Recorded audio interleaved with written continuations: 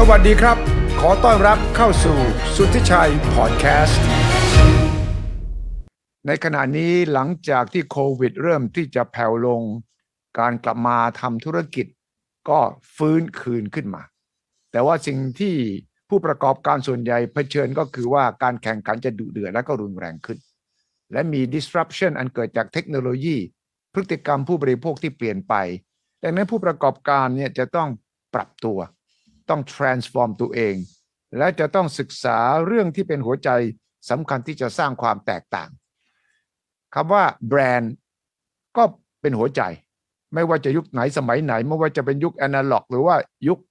ดิจิทัลปัจจุบันแบรนด์ยังไงก็ไม่มีอะไรมาทดแทนได้เพราะแบรนด์นั้นคือตัวแทนของสินค้าตัวแทนของเจ้าของตัวแทนของวิธีคิดของธุรกิจสินค้าตัวนั้นๆวันก่อนผมมีหนังสือชุดหนึ่งที่ผมอ่านเจอน่าสนใจมากเพราะพูดถึงคำว่าแบรนด์ Superfans ครับคือไม่ใช่เป็นการสร้างแบรนด์เฉยๆแต่ว่าถ้าแบรนด์จะได้ผลจริงๆต้องสร้าง Superfans ด้วยและหนังสือเล่มนี้เขียนโดยคุณจุลเกียรติสินชัยชูเกียรติเป็น founder และเป็น CEO ของบารมีซีกรุ๊ปซึ่งเป็นบริษัทที่เน้นเกี่ยวกับเรื่องการสร้างแบรนด์นี่แหละครับและที่ผมสนใจเพราะว่าเป็นโมเดลที่คุณจุลเกียรติ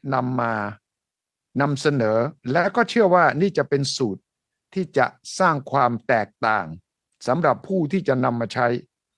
สูตรนี้คุณจุลเกียรติใช้คำว่า BFV Model หรือ Brand Future Valuation Model เป็นโมเดลแห่งยุคที่ใช้สำหรับการสร้างแบรนด์ยุคใหม่นี่ก็คือยุคที่จะต้องปรับตัวให้ทันกับพฤติกรรมความเปลี่ยนแปลงและเทคโนโลยีต่างๆนานาเพราะเราเคยเชื่อว่าการพูดถึงแบรนด์นั้นคือการสร้างสินทรัพย์ที่มีมูลค่าสร้างแบรนด์ที่แข็งแรงต่อธุรกิจก็จะเพิ่มผลผลิตและก็ความสามารถในการแข่งขันแต่สร้างแบรนด์เฉยๆไม่พอครับคุณจุลเกียรติบอกว่าต้องเป็นการสร้างแบรนด์ที่มีแบรนด์ซูเปอร์แฟนส์ด้วยฉะนั้นผมก็สงสัยอยากจะ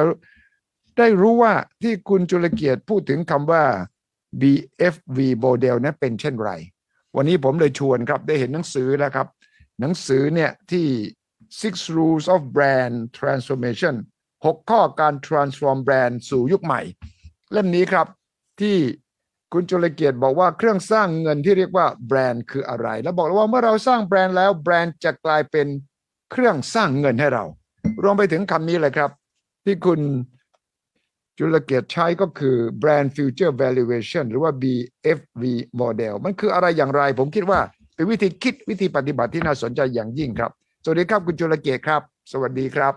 ครับสวัสดีครับคุณสุทธิชัยแล้วก็ผู้ชมในรายการนะครับทุกท่านครับผมเกริ่นมาก็คงไม่สามารถจะอธิบายให้มันชัดให้มันง่ายเหมือนกับคุณจุลเกียรติเริ่มต้นก่อนเลยครับคุณจุลเกียรติครับบริษัทบารมีซีกรุ๊ปเนี่ยที่คุณจุลเกียรติสร้างขึ้นมาเนี่ยมีธุรกิจทางด้านไหนมีบทบาทกิจกรรมอะไรบ้างครับได้ครับก็จริงๆบารมีซีเนี่ยครับคุณสุทธิชัยครับมาจากคำไทยๆครับมาจากคำว่าบารมีบวกสีบารมีสีพอใช่ครับแล้วสังเกตนะครับโลโก้บริษัทเราเป็นรูปพญานาคแล้วถ้าคุณสุทธิชัยมองเนี่ยมันจะเหมือนเรามองท็อปวิวของเจดีมองจากข้างบนนะเหมือนด้านบนผมจบถาปัตย์มาฮะแล้วก็ความหมายของเจดีเนี่ยคือการสื่อสารระหว่างมนุษย์กับสุขติภูมิสวรรค์นะฮะเราบีลีฟมากว่าคนไทยมีศักยภาพครับเลยใช้ซิมโบลที่เป็นความเชื่อของเนี่ยครับคนย่านสุวรรณภูมิคือพญานาคนั่นเองนะครับเราทำงาน20 ปีแล้วนะครับเป็นผู้อยู่เบื้องหลังแบรนด์ชั้นนำทั้งภาครัฐและเอกชนมากมายในประเทศนะครับคือช่วยสร้างแบรนด์เป็นที่ปรึกษาครับแล้วก็ทำงานทางด้านคอนซัลท์ทำแบรนด์ทรานส์ฟอร์เมชันทำแบรนด์ออดิตนะครับทำ identity design นะครับครับแล้วก็มีอีกบริษัทในเครือทำทางด้านศูนย์วิจัยเทรนด์และคอนเซปต์แห่งอนาคตเราทำเรื่องเทรนด์ให้กับททการท่องเที่ยวประเทศไทยหลังโควิดนะครับว่าจะต้องไปยังไงต่อในเรื่องของการท่องเที่ยวนะครับแล้วก็มีสตาร์ทอัพชื่อว่า su.com กับ Was Home ที่เป็นสตาร์ทอัพ คือตัวเองจบสถาปัตย์ครับก็เลยอยากทำแพลตฟอร์มที่รวบรวมแมทเทียลทางด้านสถาปัตย์มาด้วยนะครับอันนี้ก็โดยย่อๆครับ20 ปีของเรานะครับทีนี้มาถึงจุดที่ผมเชื่อว่าคุณจุลเกียรติกำลังบอกว่ามันต้อง transform แล้วล่ะแล้วธุรกิจมันก็จะปรับมันก็จะเปลี่ยนเพราะว่าโลกมันก็เปลี่ยนไปพฤติกรรมผู้บริโภคก็ดีเทคโนโลยีที่มากระชากเขย่าหรือ disrupt เศรษฐกิจก็ดีรวมทั้งหลังโควิดนี้ก็ต้องมาคิดตั้งหลักกันใหม่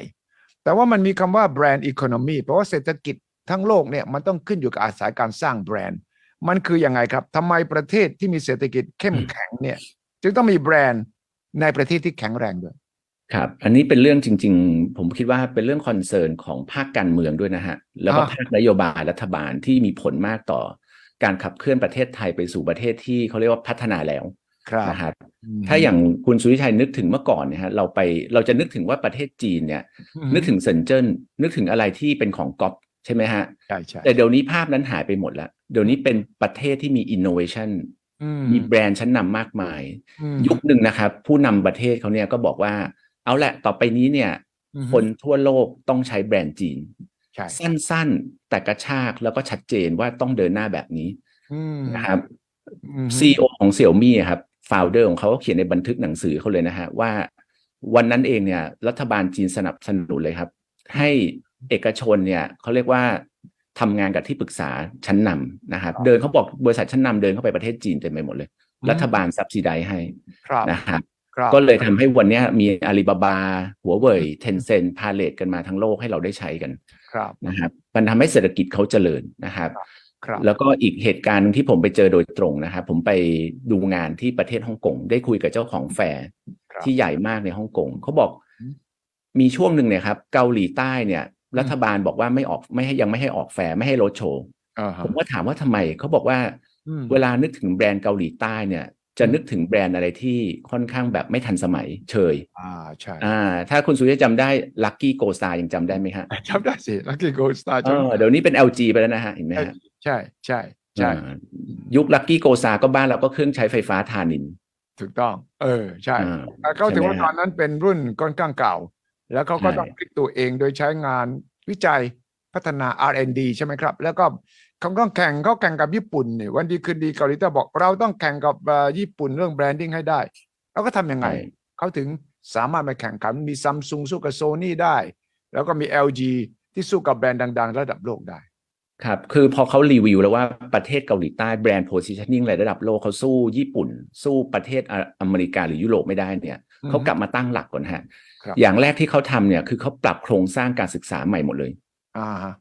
อะไรที่ไม่เกี่ยวข้องกับเรื่องแบรนดิ้งหรือการสร้าง new entrepreneur เนี่ยเอาออกไปนะครับหลักสูตรของเขาเนี่ยผลิตผู้ประกอบการรุ่นใหม่หมดเลยนะครับแล้วก็เรียนรู้แล้วเขาบอกเรื่องแบรนดิ้งถูกเรียนรู้ตั้งแต่ปีที่1เลยนะครับปีที่2เนี่ยเริ่มทำ identity เป็นละปีที่3ทำต้นแบบปีที่4ไปขายจริงนะครับหลังจากนั้นผ่านมา5ปีเนี่ยรัฐบาลก็ส่งเสริมด้วยซอฟต์พาวเวอร์ซึ่งเอาแบรนด์เกาหลีใต้เนี่ยออกไปนอกประเทศนะครับทำให้ตอนนั้นเกาหลีใต้เป็นแบรนด์ที่เป็นเคป๊อปดังขึ้นมาเลยฮะซัมซุง LG นะครับหรือแบรนด์ชั้นนำในเกาหลีใต้เกิดขึ้นไปทั่วโลกเลยนะครับนั่นแหละก็ทำให้เศรษฐกิจเขาแข็งแกร่งมากนะครับเนี่ยก็คือเป็นเรื่องแบรนด์อีโคโนมีนะครับดังนั้นผลไทยเราความจริงเกาหลีใต้ไต้หวันเนี่ยก็เกิดใกล้ๆกับเรานะแต่ของเรานี่ถึงวันนี้ต้องยอมรับว่าเรายังไม่ใช่ประเทศที่มีแบรนด์แข็งแรงเราก็มุ่งเน้นแต่ขายของอย่างเดียวใช่ไหมครับว่าเป็น product เราไม่ใช่สร้างแบรนด์ขึ้นมาแต่ว่าการขายแบรนด์เนี่ยมันจะสร้างแบรนด์ให้กับประเทศยั่งยืนกว่ามีประสิทธิภาพมากกว่าตรงนี้เนี่ยรัฐบาลไทยเอกชนไทยการพัฒนาแบรนด์สำหรับประเทศไทยเนี่ยจะต้องทำอะไรยังไงผมมองว่าอันดับแรกเนี่ยครับเราต้องรัฐบาลเนี่ยต้องให้ความสำคัญจริงๆก่อนฮะว่าวันนี้ต้องสนับสนุนให้ประเทศไทยมี global brand เยอะๆฮะถ้ามี global brand เยอะวิชั่นมันต้องมาก่อนนะฮะพอวิชั่นมาเนี่ยนะครับก็จะทำให้เขาเรียกว่าหลังจากนั้นเนี่ยแอคชั่นตามมานะครับแอคชั่นตามมาก็คือผู้ประกอบการไทยเนี่ยผมไปสอนหนังสือนะครับคุณสุชัยปีนึงไม่ต่ำกว่า1,000 รายนะครับที่มาเรียนกับผมที่ไปสอนเรื่องแบรนด์อย่างล่าสุดบินไปภาคเหนือเนี่ยนะครับก็ต้องเรียนว่าในภาคเหนือเนี่ยนะครับมีผู้ประกอบการตั้งใจมากอยากจะทำธุรกิจให้ดีนะครับและส่งออกไปยังต่างประเทศนะครับ แต่ติดว่าสร้างแบรนด์ไม่เป็นนะครับแล้วก็ไม่ได้ชินว่าแล้วมันต้องทำงานคอนซัลท์ยังไงนะครับในประเทศจีนหรือประเทศเกาหลีใต้เนี่ยเขาซับซิไดให้เลยครับบางทีรัฐบาลช่วยเลยครับช่วยออกเงินให้ครึ่งหนึ่งหรือช่วยออกเงินให้ 8-90% แล้วให้ผู้ประกอบการได้เรียนรู้ว่าเอ๊ะมันต้องทำยังไงคิดยังไงนะครับต้องส่งเสริมเรื่องนี้ครับแล้วก็ไปปรับหลักสูตรฮะของเขาเนี่ยหน่วยงานยังไงของเขาต้องมีวิชั่นก่อนมีวิสัยทัศน์รัฐบาลแล้วเขามอบหมายให้กระทรวงทบวงกรมไหนยังไงให้มองเรื่องนี้แล้วก็ subsidize ช่วยกันเต็มที่ของเราดูเหมือนจะกระจายไปหลายกระทรวงเราไม่รู้ว่าแบรนดิ้งกระทรวงไหนทำแบรนดิ้งล่ะใช่ครับไม่มีครับวันนี้ไม่มี วันนี้ยังไม่มีแล้วก็ผมว่าต้องหัวโตครับต้องเป็นผู้นำประเทศใช่ ลีดจริงๆครับแล้วก็คิดว่าทุกหน่วยงานทุกกระทรวงครับก็ต้องตามนะครับทั้งกระทรวงพาณิชย์กระทรวงอวนะครับวันนี้แบรนด์ต้องมาก่อนนวัตกรรมนะฮะแบรนด์ต้องมาก่อนนวัตกรรมใช่ผมคุยกับสถาบันวิจัยแสงซินโครตรอนซึ่งทำงานทางด้านนวัตกรรมเนี่ยเขาบอกว่ามีคนมาให้เขาวิจัยเต็มไปหมดแต่มันออกตลาดไม่ได้ออกตลาดไปแล้วมันไม่ได้ประสบความสำเร็จมันก็จะเปลืองรีซอสของรัฐบาลเห็นไหมฮะใช่เพราะฉะนั้นเราต้องมีเรื่องแบรนดิ้งที่แข็งแกร่งแล้วจะไปหาว่านวัตกรรมเราควรจะเป็นอะไรนะครับครับแต่นั้นในยุคสมัยนี้คุณจุลเกียรติบอกว่าเป็นยุคแบรนด์ transformation ทำไมครับทำไมยุคนี้ธุรกิจต้องปรับตัวด้วยการทำแบรนด์ transformation ครับอย่างถ้าพูดให้เห็นภาพง่ายๆเนี่ยครับคุณสุทธิชัยก็คืออย่างเช่นวันนี้ทำไมฟิล์มมันถึงอยู่ไม่รอดเห็นไหมฮะบางธุรกิจมันอยู่ไม่รอดแล้วนะครับด้วยปัจจัยเมกะเทรนด์ที่มันเปลี่ยนไปพฤติกรรมผู้บริโภคเปลี่ยนไปใช่นะครับวันนี้เมกะเทรนด์เนี่ยเราไม่ใช้ฟิล์มแล้วเราไปเรื่องดิจิตอลหมดถูกไหมฮะพลังงานก็ไป circular economy นะครับเรื่องของ AI เข้ามามีบทบาท health and wellness อย่างเงี้ยนะครับดังนั้นองค์กรทั่วไปเนี่ยครับต้องลุกขึ้นมาทำเขาเรียกว่าวิชั่นมิชชั่นใหม่หรือมี purpose ของตัวเองเปลี่ยนใหม่เลยนะครับเพื่อให้ตัวเองเนี่ยปรับทันยุคทันสมัยนะครับครับแม้กระทั่งrevenue model รูปแบบการสร้างรายได้ก็ต้องเปลี่ยนไปนะครับใช่ครับเพราะว่าสมัยนี้เนี่ยมันมี Open Platform เยอะฮะแล้วนี่โมเดลเมื่อก่อนเราเวลาทำสินค้าได้ก็นึกถึง Traditional Trade Modern Trade เดี๋ยวนี้มันได้ทุกแพลตฟอร์มเลยนะครับผมไปเจอสตาร์ทอัพที่หนึ่งชื่อ Dollar Shave ครับในสหรัฐอเมริกาเนี่ยเขาท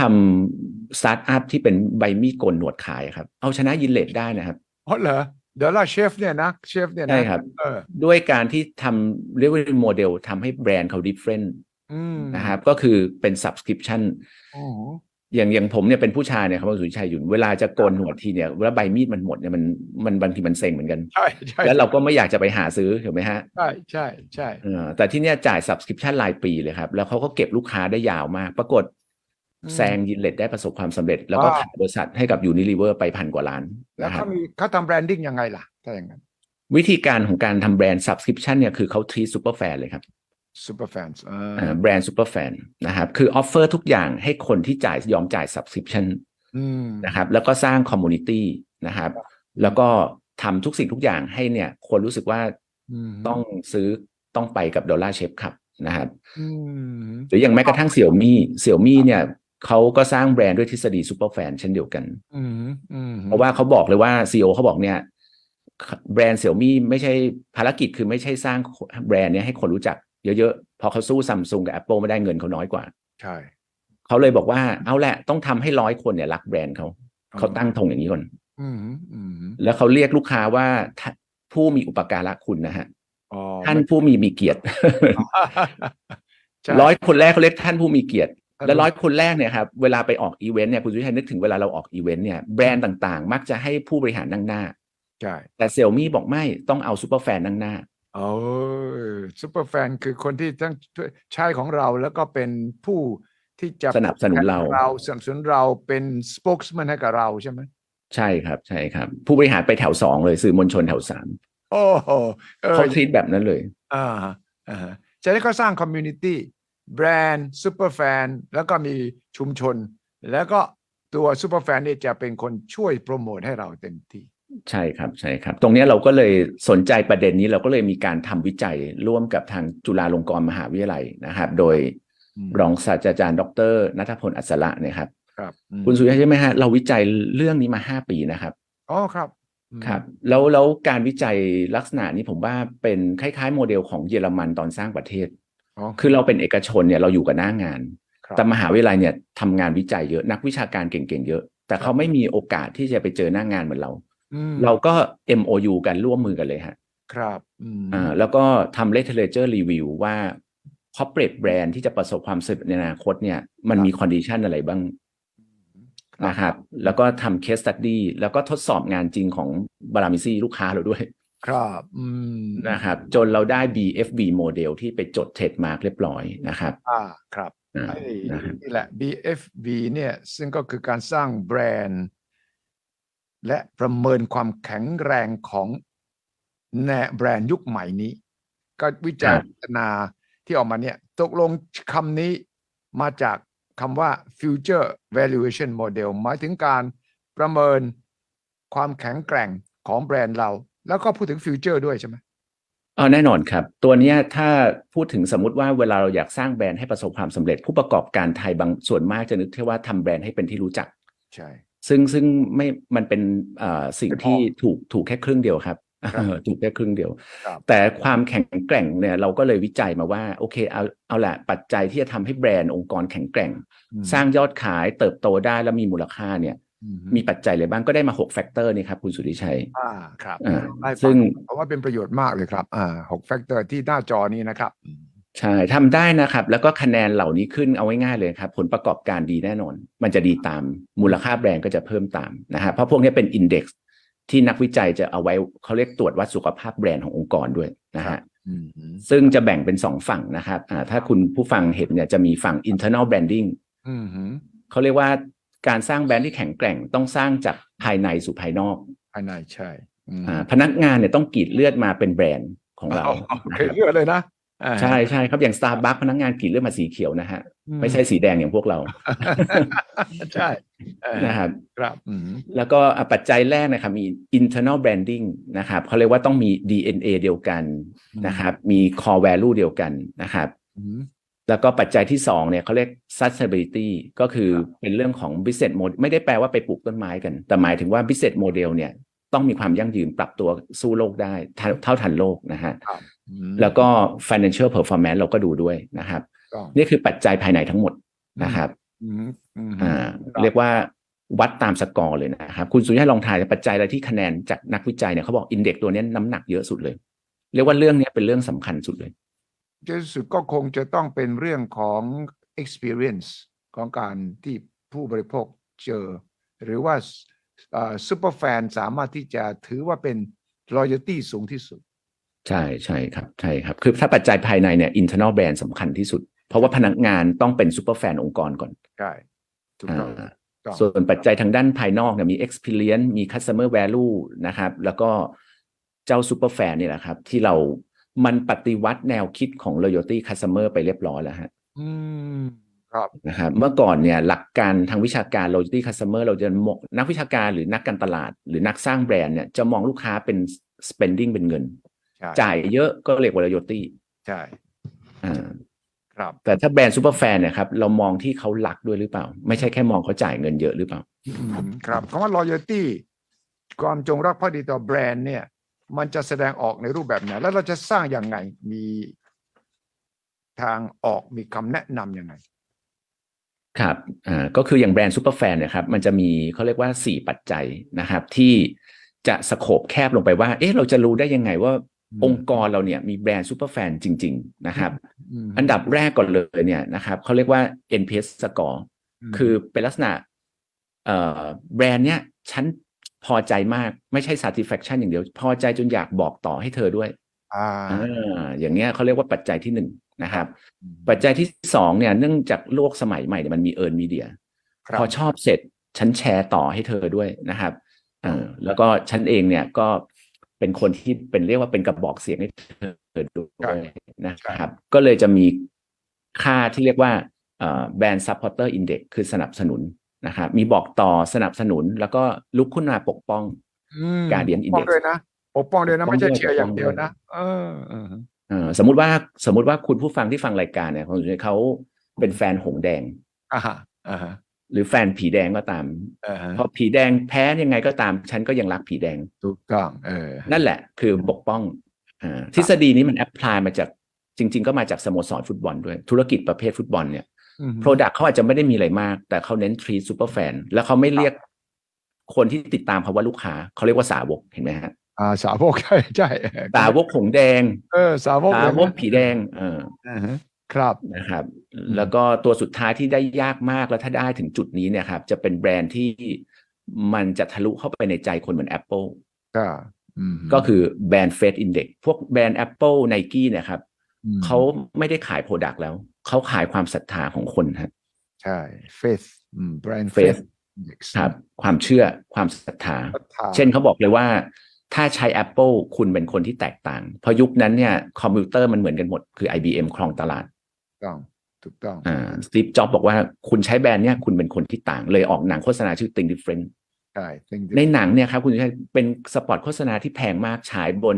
ซูเปอร์โบว์ฮะซูเปอร์โบว์เป็นสปอตที่แพงมากถูกต้องแต่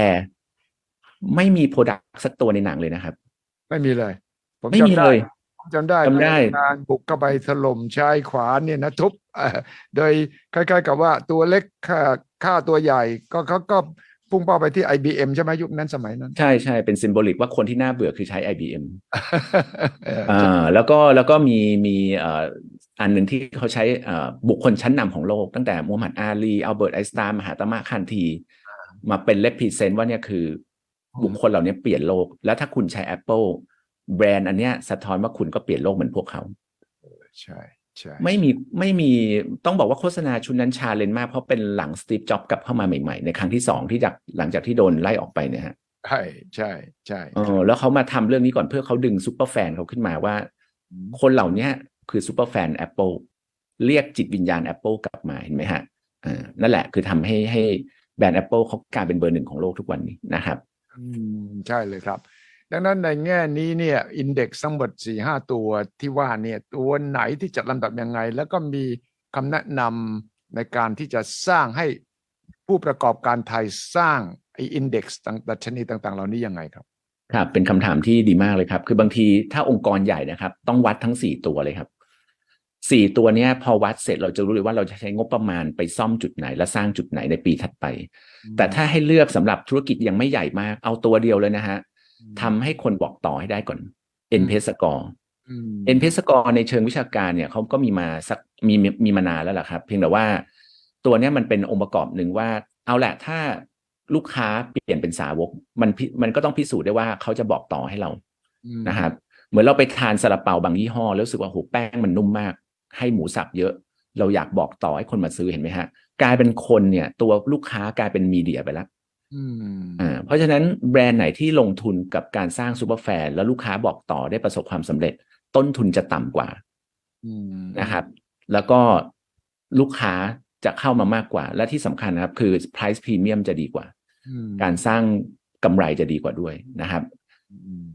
ครับดังนั้นตรงนี้เนี่ยในแง่ของการที่บทบาทของบริษัทของคุณจุลเกียรติจะช่วยให้คำแนะนำเนี่ยถ้าผมทำธุรกิจอยู่ผมเป็นผู้ประกอบการอยู่ผมฟังเราคุยกันอยู่เนี่ยผมบอกสนใจมากเลยทีนี้ผมจะไปหาแล้วผมจะเริ่มต้นจุดไหนธุรกิจผมเป็นกลางๆ SME หรือว่าธุรกิจผมทำมาได้20 ปีแล้วแต่ว่าโอ้ยผมจะให้พนักงานผมเข้าใจเรื่องเหล่านี้มันไม่ง่ายเลยนะ เพราะว่าใช่ไหมครับผมจะทำยังไงคำแนะนำคุณจุลเกียรติคือยังไง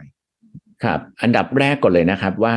เราต้องถามตัวเองก่อนครับว่าวันนี้เราเหนื่อยทำธุรกิจเนี่ยไปเพื่ออะไรก่อนคือผมจะมักจะถามผู้ประกอบการนี้ก่อนครับคุณสุทธิชัย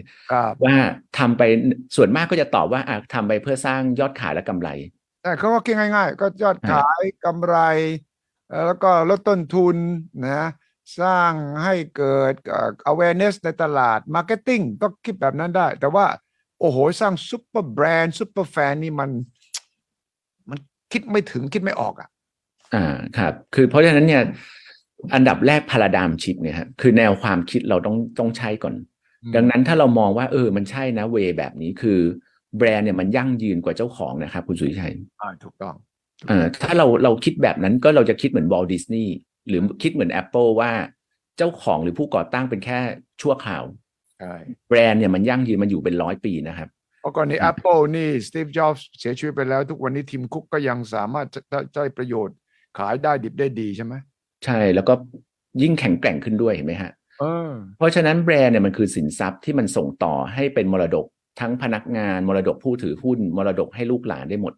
นะครับเพราะฉะนั้นถ้าเราคิดแบบนี้เราจะเริ่มมั่นใจแล้วว่าเราลงทุนแล้วเราต้องการสร้างสินทรัพย์ที่มากกว่าแค่บริษัทเรานะครับ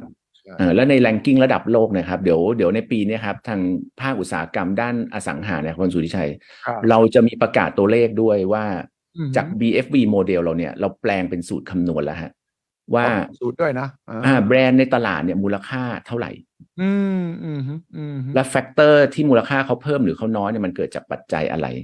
เดี๋ยวกลางปีเราจะมีงานใหญ่ที่ประกาศผ่านสื่ออีกรอบหนึ่งนะครับจับต้องได้นะอย่างนี้จับต้องได้เลยนะแน่นอนครับอย่างในต่างประเทศจะมีแบรนด์ไฟแนนซ์อินเตอร์แบรนด์ที่เขาก็ทำเรื่องนี้เหมือนกันนะครับเป็นตัวเลขแบบอยากจะซื้อแบรนด์เนี้ยเท่าไหร่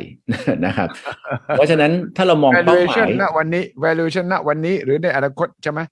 ใช่ครับเป็น future valuation ว่าจะเท่าไหร่และทำยังไงถึงจะเพิ่มขึ้นนะครับถ้าเรามีสูตรตรงเนี้ยเวลาเขาบอกว่าเนี่ย World Economic Forum บอกว่าเนี่ยตอนนี้ยุค Golden Era คือ Southeast Asia ใช่ไหมฮะใช่เขาบอกนี่เลยยุคทองคำอยู่ที่เราดังนั้นเนี่ยตลาด Southeast ควรจะเป็นของธุรกิจไทยนะครับถ้าเราเอาแบรนด์ส่งออกไปไม่ใช่ส่งออกไปแค่ Product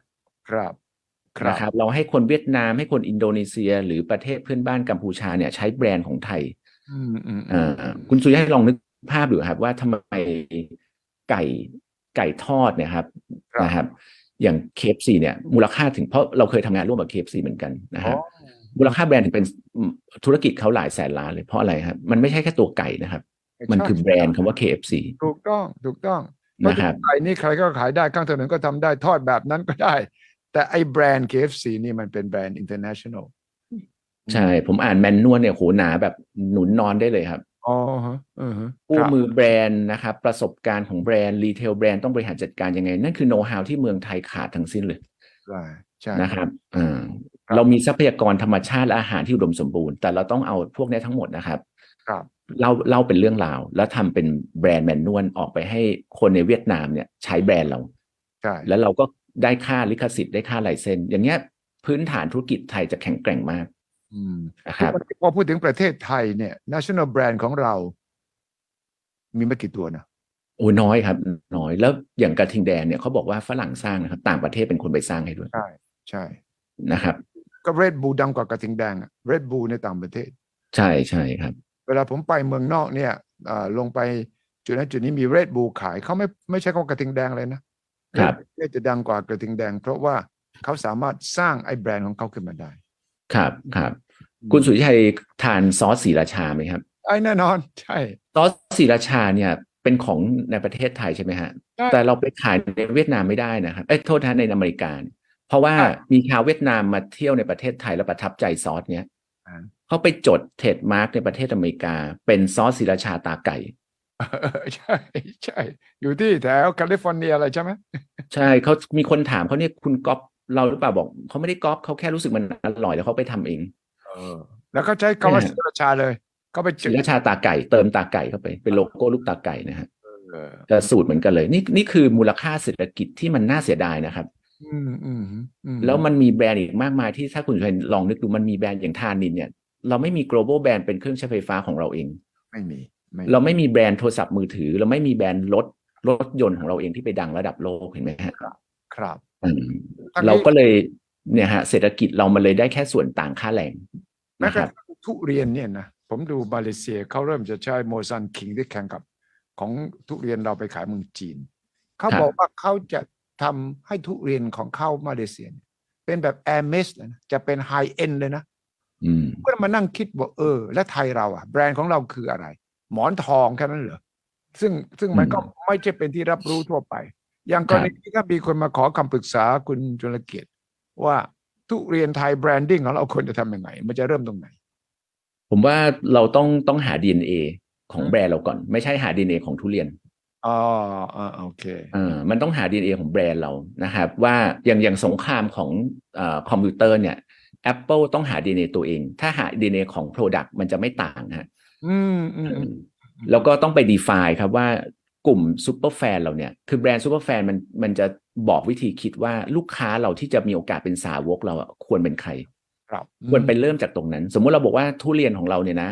คนที่ทานเนี่ยส่วนมากจะต้องเป็นคนที่มี spending power เป็นคนรักศิลปะเป็นคนชอบท่องเที่ยวนี่คือเรา define ซูเปอร์แฟนเรานะครับเรียก target persona นะครับดังนั้นเราอาจจะทำทุเรียนนะครับของเราที่เป็นแบรนด์ที่ไม่ได้ขายทุเรียนนะครับแต่ขายเรื่องของ historical ของทุเรียนนะครับให้กับคนกลุ่มนี้สร้างสตอรี่ที่มันคิดสำหรับทุเรียนแบบของไทยใช่ไหมครับแล้วก็ขาย experience ว่ามาทานทุเรียนเนี่ยนึกถึงอะไรได้อีกกลิ่นเอาไปทำอะไรได้บ้างใช่ไหมฮะเรื่องของเกี่ยวกับ environment ซึ่งถ้าคุณสุทธิชัยนึกถึงไลน์ที่เราใช้กันนะฮะไลน์เนี่ยก็เป็นอันนึงที่สร้างแบรนด์ได้ดีนะครับคือเมื่อก่อนนี้มี BlackBerry ใช่ถ้าเวลาสร้างแบรนด์แล้วอยู่บนแค่ Product เนี่ยมันจะออกมาคือแค่พิมพ์ Messaging ให้เร็วกว่าเพราะเขาเป็น Messaging App ถูกไหมฮะแต่ Line บอกว่าฉันคือ Closing the Distance เลยมีสติ๊กเกอร์ Line ไอ้เจ้าตัวนี้แหละฮะตัวมาสคอตที่เป็นสติ๊กเกอร์เราส่งกันเนี่ยไปฆ่า BlackBerry เลยนะฮะเพราะถ้าเราขายทุเรียนเราลองขายแบบนี้ดูได้ไหมอย่างเงี้ยนะครับขายความผูกพันระหว่างแบรนด์กับผู้บริโภคทุเรียนเป็นแค่สื่อกลางถูกต้องนะครับนั่นก็เรียกว่าเป็นการขายประสบการณ์เหมือนที่ Starbucks คิดเลยครับ Starbucks เขาบอกตลอดว่า the best ของเขามันไม่ใช่แค่เรื่องกาแฟแต่สิ่งสำคัญคือ experience ที่ให้กับผู้บริโภคใช่คือ Starbucks คือ third place ใช่เป็น third place ระหว่างบ้านกับออฟฟิศคุณใช่ไหมครับใช่ครับใช่ครับเพราะฉะนั้นสิ่งเหล่านี้มันคือแบรนด์ Starbucks ซึ่ง Starbucks เมื่อก่อนเขาก็มีปัญหานะครับช่วงหนึ่งที่ไล่ปิดไปก็เขามารีวิววิชั่นมิชชั่นเขาใหม่ว่าจริงๆเนี่ยธุรกิจเขาไม่น่าจะให้กาแฟพอเขาทำวิชั่นมิชชั่นใหม่เนี่ยก้าวต่อไปของการทรานส์ฟอร์มเขาคือเขาบอกเขาเป็นธุรกิจเซอร์วิสดังนั้นเนี่ยงบประมาณเขาเลยไปมุ่งเน้นที่ทำเรื่องระบบ HRM HRD ได้อย่างยอดเยี่ยมก็คือตัวคนที่เราบอกสร้างแบรนด์ต้องมี internal brand เนี่ยพนักงาน Starbucks เลยจะรู้สึกเฟรนลี่มีไหวพริบดูเป็นมิตรเห็นไหมฮะนั่นเขาสร้างมาเขาตั้งใจให้มันเป็นอย่างนี้นะครับเราเคยร่วมงานกับบาร์บีคิวพาซ่าครับคุณชาตยานแล้วเชิญคุณชาติมาบรรยายคุณชาติพูดสรุปอันนึงที่ผมชอบมากเลยคุณสุทธิชัยบอกว่าเวลาพูดถึงสร้างแบรนด์เนี่ยมันไม่มีคำว่า default นะฮะคือเกิดขึ้นเองโดยบังเอิญไม่มีในโลกไม่มีมันต้องดีไซน์คือมันดีไซน์แปลว่าตั้งใจให้มันเกิดนะครับเขาเรียกว่ามี milestone มีแผนที่ชัดเจนนะครับตรงนี้เพราะอย่างที่เรียนไปครับว่าถ้าเราคิดแล้วว่านี่คือสินทรัพย์ที่มีมูลค่ามากเดี๋ยวทุกอย่างตามเองครับเมธอดวิธีการนะครับที่ปรึกษาช่วยได้หมดเรื่องเหล่านี้นะครับว่าจะต้องวางแผน milestone ยังไงนะครับอย่างตอนเราดูแลแบรนด์เจมาร์ทก่อน IPO เนี่ยฮะเลยครับครับตอนนั้นแบรนด์เจมาร์ทก็ผู้บริโภคก็รู้สึกว่าเป็นแบรนด์หนึ่งที่ดูบ้านๆบ้านๆนี่เป็นแบรนด์ perception ที่อาจจะไม่ค่อยดีมากนักเพราะอะไรฮะองค์ประกอบที่เข้าไปในร้านรู้สึกว่ามันเป็นเหมือนร้านตู้มันคลองลกๆโลโก้ก็ดูหนาๆแข็งๆเห็นไหมฮะซื้อมือถือคุณผู้หญิงบอกว่าซื้อ 20,000 นะครับนั่งเก้าอี้เกือบจะหล่นก้นเพราะมันเล็กก้นพวกนี้คือประสบการณ์หมดเลยฮะเพราะเวลาที่ปรึกษาไปทำงานเราจะเริ่มจัดการออดิตก่อนว่าแบรนด์นี้จะต้องตรวจวัดยังไงเขามีอะไรอ่อนอะไรแข็งนะครับแล้วก็ไปทำเรื่องกลยุทธ์ว่าทิศทางแบรนด์เนี้ยจะต้องไปต่ออย่างไรนะครับแล้วก็ค่อยออกมาไปเรื่องของพวกการทำไมล์โซนและจัดระบบโครงสร้างแบรนด์ทั้งหมดนะครับเพราะพวกนี้มันวางแผนล่วงหน้ายาวค่อนข้างหลายปีนะครับครับฉะนั้นตอนนี้เนี่ยที่พยายามจะแนะนำโมเดลของ BEV โมเดลสำหรับเรื่องของการสร้างแบรนด์ Superfans เนี่ยก้าวต่อไปคืออะไรตอนนี้เห็นว่าจะจัดงานจะมีหนังสือออกจะมีการจัดกิจกรรมต่างๆนานาที่ธุรกิจเตรียมมาไว้มีอะไรบ้างจากนี้ไปถึงสิ้นปีครับ BFV โมเดลเนี่ยครับก็เราเพิ่งเปิดรุ่นที่2จบไปแล้วก็จะมีรุ่นที่3เร็วๆนี้อันนี้ที่เราจัดกับ CBS นะฮะ CBS ก็คือจุฬาลงกรณ์ Business School นะฮะ ก็อาจารย์วิเลอร์ท่านก็สนับสนุนเรื่องนี้มากแล้วก็เห็นว่าเมืองไทยควรขับเคลื่อนด้วยแบรนด์อีโคโนมิกมากนี่ก็เป็นบุคลากรของจุฬาที่ทรงคุณค่ามากนะครับที่เห็นด้วยกับแบรนด์ที่มากๆนะครับอาจารย์วิเลอร์เนี่ยโอ้ฟิตมากเลยเรื่องนี้ครับแล้วก็ปีนี้เราก็จะมีเวทีจะมีแบรนด์ซูเปอร์แฟนทอล์กโดยเฉพาะผมจะมีเคสสตัดดี้มากมายเลยว่าถ้าจะบิวแบรนด์ซูเปอร์แฟนเนี่ยต้องเริ่มยังไงติดกระดุมเม็ดแรกให้ถูกยังไงเพื่อจะได้ไม่ไปทำแล้วผิดพลาดเองไม่งั้นผู้ประกอบการไทยหมดเงินไปกับการซื้อสื่อออนไลน์อย่างเดียวเลยครับโดยที่หลงลืมเรื่องง่ายๆเช่นทำประสบการณ์ลูกค้าให้ดีสร้างซูเปอร์แฟนสร้างยังไงเราจะมีกรณีศึกษามากมายมีตัวอย่างเพื่อสร้างอินสปายนะครับเราจะจัดประมาณสักพฤษภาคมวันที่26นี้ที่ True Digital Park นะครับแล้วก็กลางปีเนี่ยจะเป็นงานที่ประกาศรางวัลครับว่าแบรนด์ไหนในวงการอสังหาที่มีมูลค่ามากที่สุดเดี๋ยวมาลุ้นกันนะคุณสุริยะตอนนี้ทีมวิจัยทำงานไปแล้วครับแล้วสูตรที่จะคิด valuation เนี่ยใช้หลักอะไรบ้างจริงๆก็คือมาจากรากของ BFV โมเดลครับและทุกอย่างมันเป็น index index คือindex ที่มันจะถูกแปลงเป็นวิธีการคำนวณซึ่งลอจิกมันมี3เรื่องใหญ่ๆครับเรื่องแรกก็คือดูว่าfuture financial forecasting คือบริษัทเนี้ยโอกาสสร้างเงินในอนาคตมีแค่ไหนอันที่2คนลูกค้าซื้อที่แบรนด์หรือซื้อที่อะไรเขาเรียกสภาวะ brand impact เหมือนคุณสุชัยซื้อ Apple เนี่ยฮะเรารู้สึกว่าเราไม่ได้ซื้อมือถือแต่เราซื้อ Apple เราซื้อแบรนด์เขานะครับปัจจัยที่3คือแบรนด์ strength ฮะคือถ้าเทียบในอินดัสทรีเดียวกันใครเฮลตี้กว่ากัน3อินเด็กซ์เนี้ยทางทีมวิชาการเราก็คำนวณมาทั้งหมดแล้วแปลงเป็นอินเด็กซ์ตัวคูณนะครับก็จะออกมาได้เป็นมูลค่าตัวเลขทางการเงินต่อไปปีนี้เราเริ่มอสังหาก่อนฮะปีหน้าก็คงจะไปอินดัสทรีฟู้ดแล้วก็อื่นๆตามมาจนเมืองไทยจะมีแรงกิ้งสกอร์เหล่านี้เกิดขึ้นนะครับแล้ว valuation อันเนี้ยโมเดล brand future valuation เนี่ยมันโยงกับถ้าอยู่ในตลาดหุ้นเนี่ยมันโยงกับ valuation ราคาหุ้นไหมหรือไม่แน่นอนปัจจุบันใช้ Goodwill ใช้ค่าคือบางทีค่า Goodwill มันอาจจะไม่สะท้อนมูลค่าแบรนด์จริงๆนะครับมันเป็น assumption ทั่วๆไปแต่ว่าถ้ามีตัวชี้วัด index ตัวนี้เข้าไปอยู่ในบริษัทที่จดทะเบียนในหลักทรัพย์ผมว่าอันนี้ to be fair มากถูกต้องผมว่าเกิดปัจจัยที่น่าเชื่อถือมากขึ้นอีกปัจจัยหนึ่งเลยนะจะมี valuation ทั้งตัว valuation ของราคาตัว PE ratio อะไรก็ว่าไปนะแต่นี้ก็จะเป็น index ทางด้านแบรนด์ Superfan ที่จะมีความได้เปรียบกับบริษัทอื่นหรืออุตสาหกรรมอื่นเลยนะใช่ครับอย่างวอร์เรน บัฟเฟตต์นะครับคุณสุริชัยเวลาเขาลงทุนนะฮะตอนเขาลงทุน Apple เขาบอกว่าเขาไม่ได้ลงทุน Apple ตอนที่เป็นบริษัทเทคโนโลยีเขาลงทุนตอนที่เป็น consumer product แล้วใช่แปลว่าอะไรแปลว่าลงทุนกับบริษัทที่แบรนด์ใกล้ชิดกับลูกค้าแล้วฮะเพราะฉะนั้นอย่างแม้กระทั่งวอร์เรน บัฟเฟตต์ผมว่าเขาดูอินเด็กซ์เรื่องแบรนด์ด้วยครับเพราะมันสะท้อนว่าแบรนด์เนี้ยมันอยู่ในใจของคนหรือเปล่าถ้าอยู่ในใจของคนเนี่ยบริษัทนั้นน่าจะแข็งแกร่งมากนะครับเพราะฉะนั้นถ้าบริษัทในตลาดหลักทรัพย์ในประเทศไทยใช้อินเด็กซ์ตัวนี้ทั้งหมดผมว่านักลงทุนเราก็จะมีมุมมองที่ค่อนข้างได้ข้อมูลที่ลึกขึ้นนะครับแล้วเป็นเข็มแปลนตัวเองให้สู่ global brand ที่แข็งแกร่งต่อไปนะฮะตรงนี้ใช่ครับมีถ้าฟังเราอยู่หรือว่าได้มีการแชร์ข้อมูลที่คุณจุลเกียรติคุยกับผมเนี่ยผมเป็นบริษัท SME บริษัทกลางบริษัทใหญ่ครับฟังดูแล้วเนี่ยโอกาสที่ผมควรจะมาคุยเกี่ยวกับเรื่องสร้างแบรนด์ Superfans เนี่ยทุกระดับทุกขนาดธุรกิจคิดได้หมดใช่ไหมได้หมดเลยครับได้หมดเลยเพราะว่าเรามีวิจัยว่าธุรกิจวงจรทั้งหมดนะคุณสุชัยมันมี5 S S แรกเขาเรียก Start Up ครับ S ที่2คือ Survival S ที่3คือ Stable S ที่4คือ Scalable คือเข้าตลาดหุ้นS ที่5เนี่ยคือ Sustain คือใหญ่ละเป็น Big Company ละแต่ละ S เนี่ยองค์ประกอบการใช้ BFV โมเดลเขาจะไม่เหมือนกันฮะอย่างสมมุติว่าถ้าเป็นช่วงเริ่มต้น Startup กับ Survival อันดับแรกเลยนะครับต้องทำ Experience ให้ดีไม่ใช่โฆษณาเยอะๆใช่ Experience สำคัญแล้วก็ต้องสร้าง Superfan ถ้า Superfan แข็งแรงนะครับเขาจะไปต่อได้อย่างเข้มแข็งมากผมขออนุญาตยกตัวอย่างแบรนด์ที่ผมชอบไปทานแล้วพาลูกๆครอบครัวไปทานบ่อยอย่าง After You เนี่ยฮะ ช่วงแรกเนี่ยเขาก็มี2 สาขาที่ทองหล่อกับอารีแล้วเขาสะสมซูเปอร์แฟนจนแข็งแกร่งนะฮะทั้ง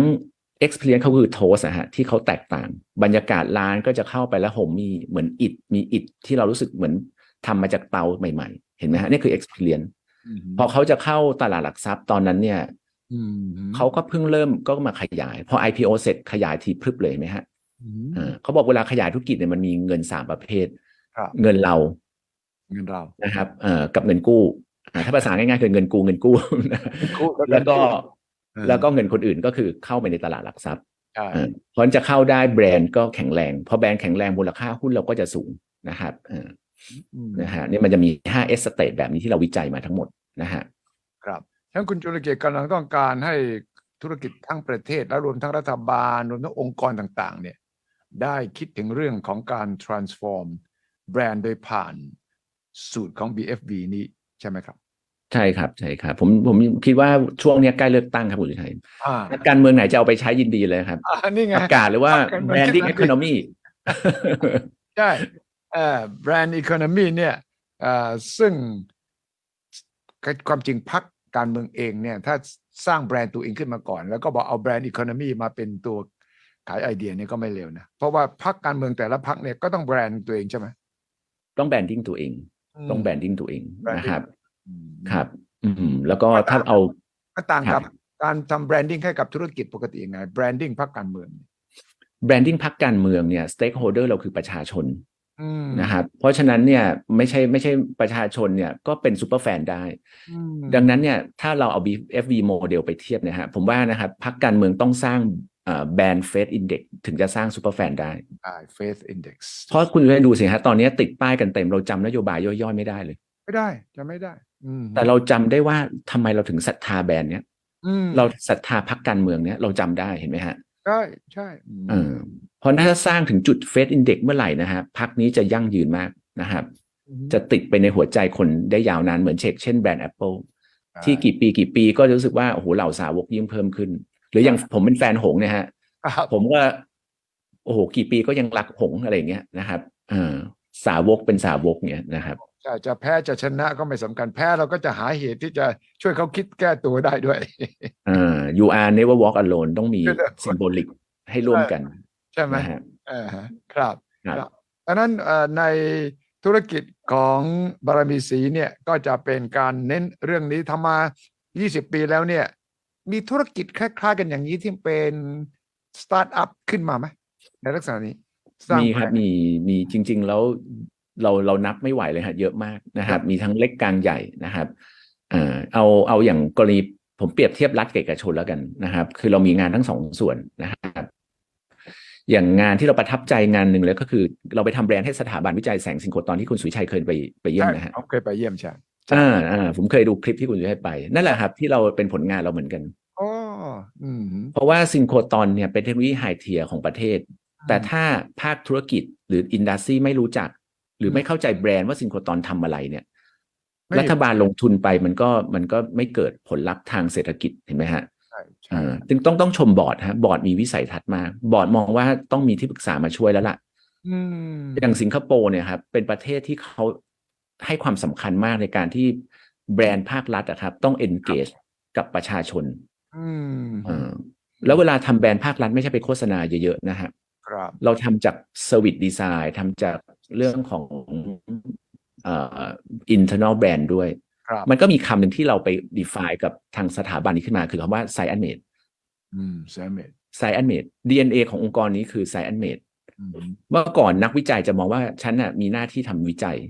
แต่พอเราทำ internal branding ลงไปเนี่ยนักวิจัยองค์กรนี้มองว่าฉันคือส่วนหนึ่งที่เป็น science made ของภาคธุรกิจ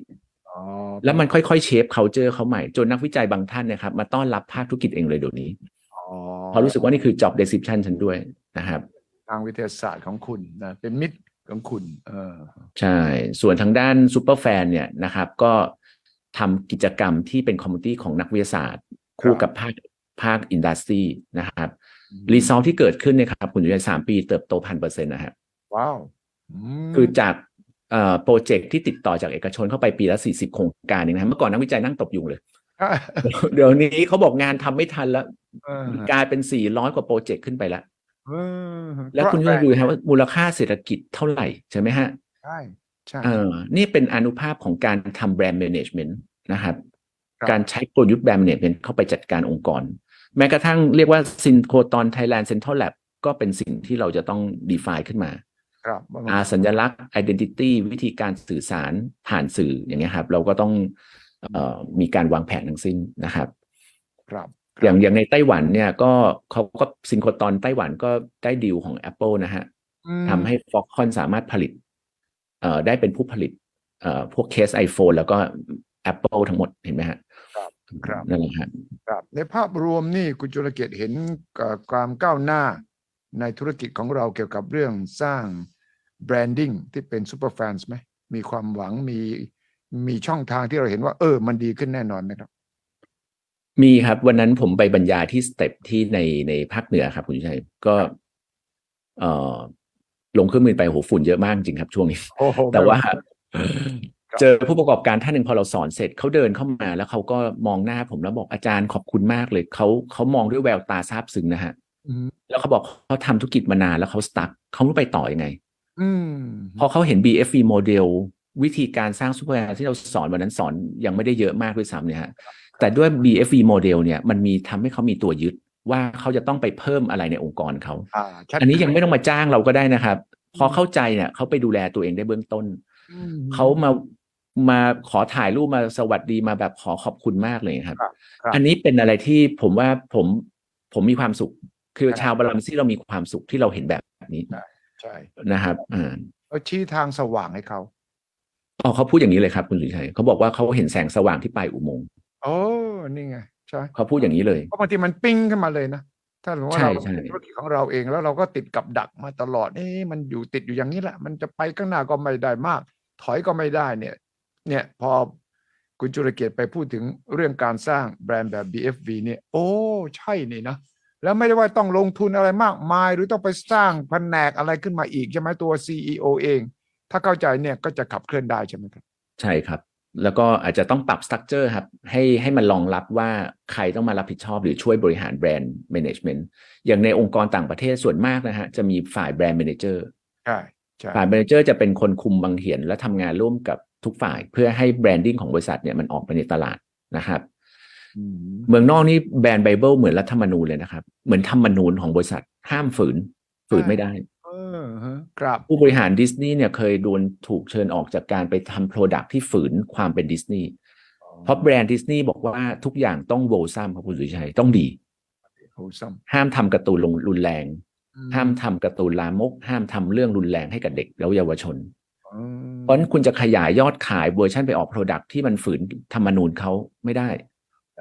เนี่ยคือแบรนด์เห็นไหมฮะเขาคอนโทรลหมดคือมัน value ด้วยนะคำว่าแบรนด์มันคือ value ใช่ไหไหมครับค่านิยมค่าของตัวแบรนด์พวกนี้จะเป็น branding policy ที่จะต้องมีธรรมนูญคุมวิธีคิดวิธีปฏิบัติถ้าคุณจะจำได้เหตุการณ์ในหนัง Apple ฮะสตีฟจ็อบส์ไล่วิศวกรคนหนึ่งออกกลางที่ประชุมใช่